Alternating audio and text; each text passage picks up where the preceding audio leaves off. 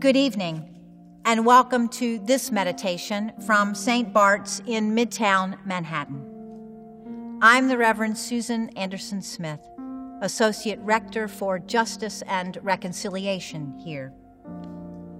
During this time of anxiety and isolation, I hope you find solace and comfort in the beauty of this sacred space.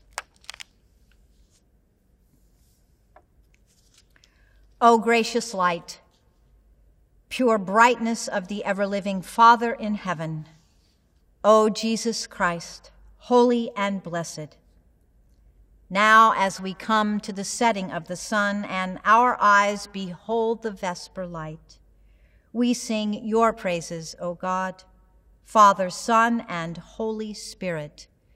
You are worthy at all times to be praised by happy voices, O Son of God, O Giver of life, and to be glorified through all the worlds.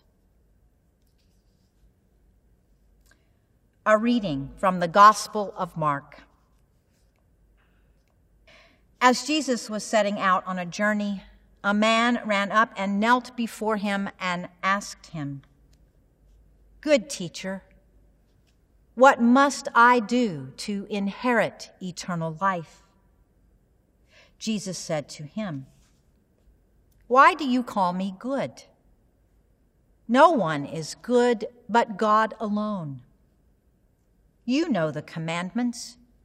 You shall not murder. You shall not commit adultery. You shall not steal. You shall not bear false witness. You shall not defraud. Honor your father and mother." He said to him, "Teacher, I have kept all these since my youth." Jesus, looking at him, loved him and said, "You lack one thing. Go, sell what you own and give the money to the poor, and you will have treasure in heaven. Then come, follow me."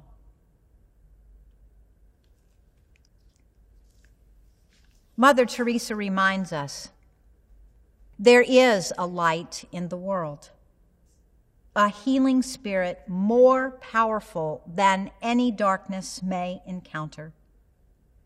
We sometimes lose sight of this force when there is suffering, too much pain. Then suddenly the Spirit will emerge through the lives of ordinary people who hear a call and answer in extraordinary ways.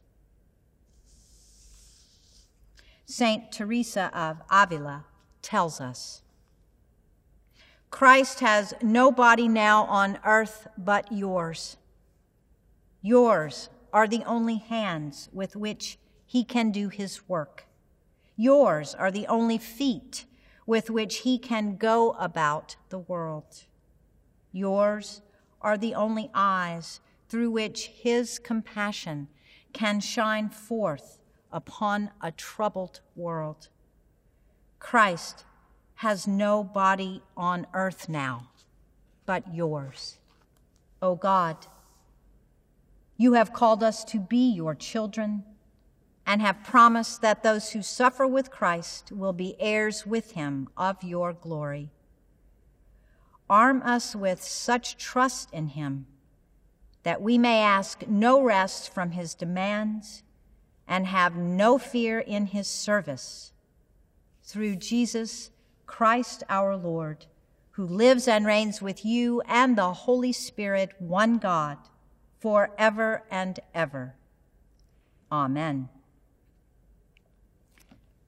God of the present moment, God who in Jesus stills the storm and soothes the frantic heart, bring hope and courage to all who wait or work in uncertainty. Bring hope that you will make them the equal of whatever lies ahead. Bring them courage to endure what cannot be avoided. For your will is health and wholeness. You are God, and we need you. Amen. And now, as our Savior Christ has taught us, we are bold to say, Our Father, who art in heaven, hallowed be thy name. Thy kingdom come, thy will be done, on earth as it is in heaven. Give us this day our daily bread, and forgive us our trespasses, as we forgive those who trespass against us. And lead us not into temptation, but deliver us from evil. For thine is the kingdom, and the power, and the glory, forever and ever. Amen. May we who have been touched by the saving power of Christ be his body for the world, his hands to bring blessing, his senses to glory, in the promise of creation restored, and the blessing of God, Creator, Redeemer, and Sustainer, be upon you this day and remain with you always. Amen.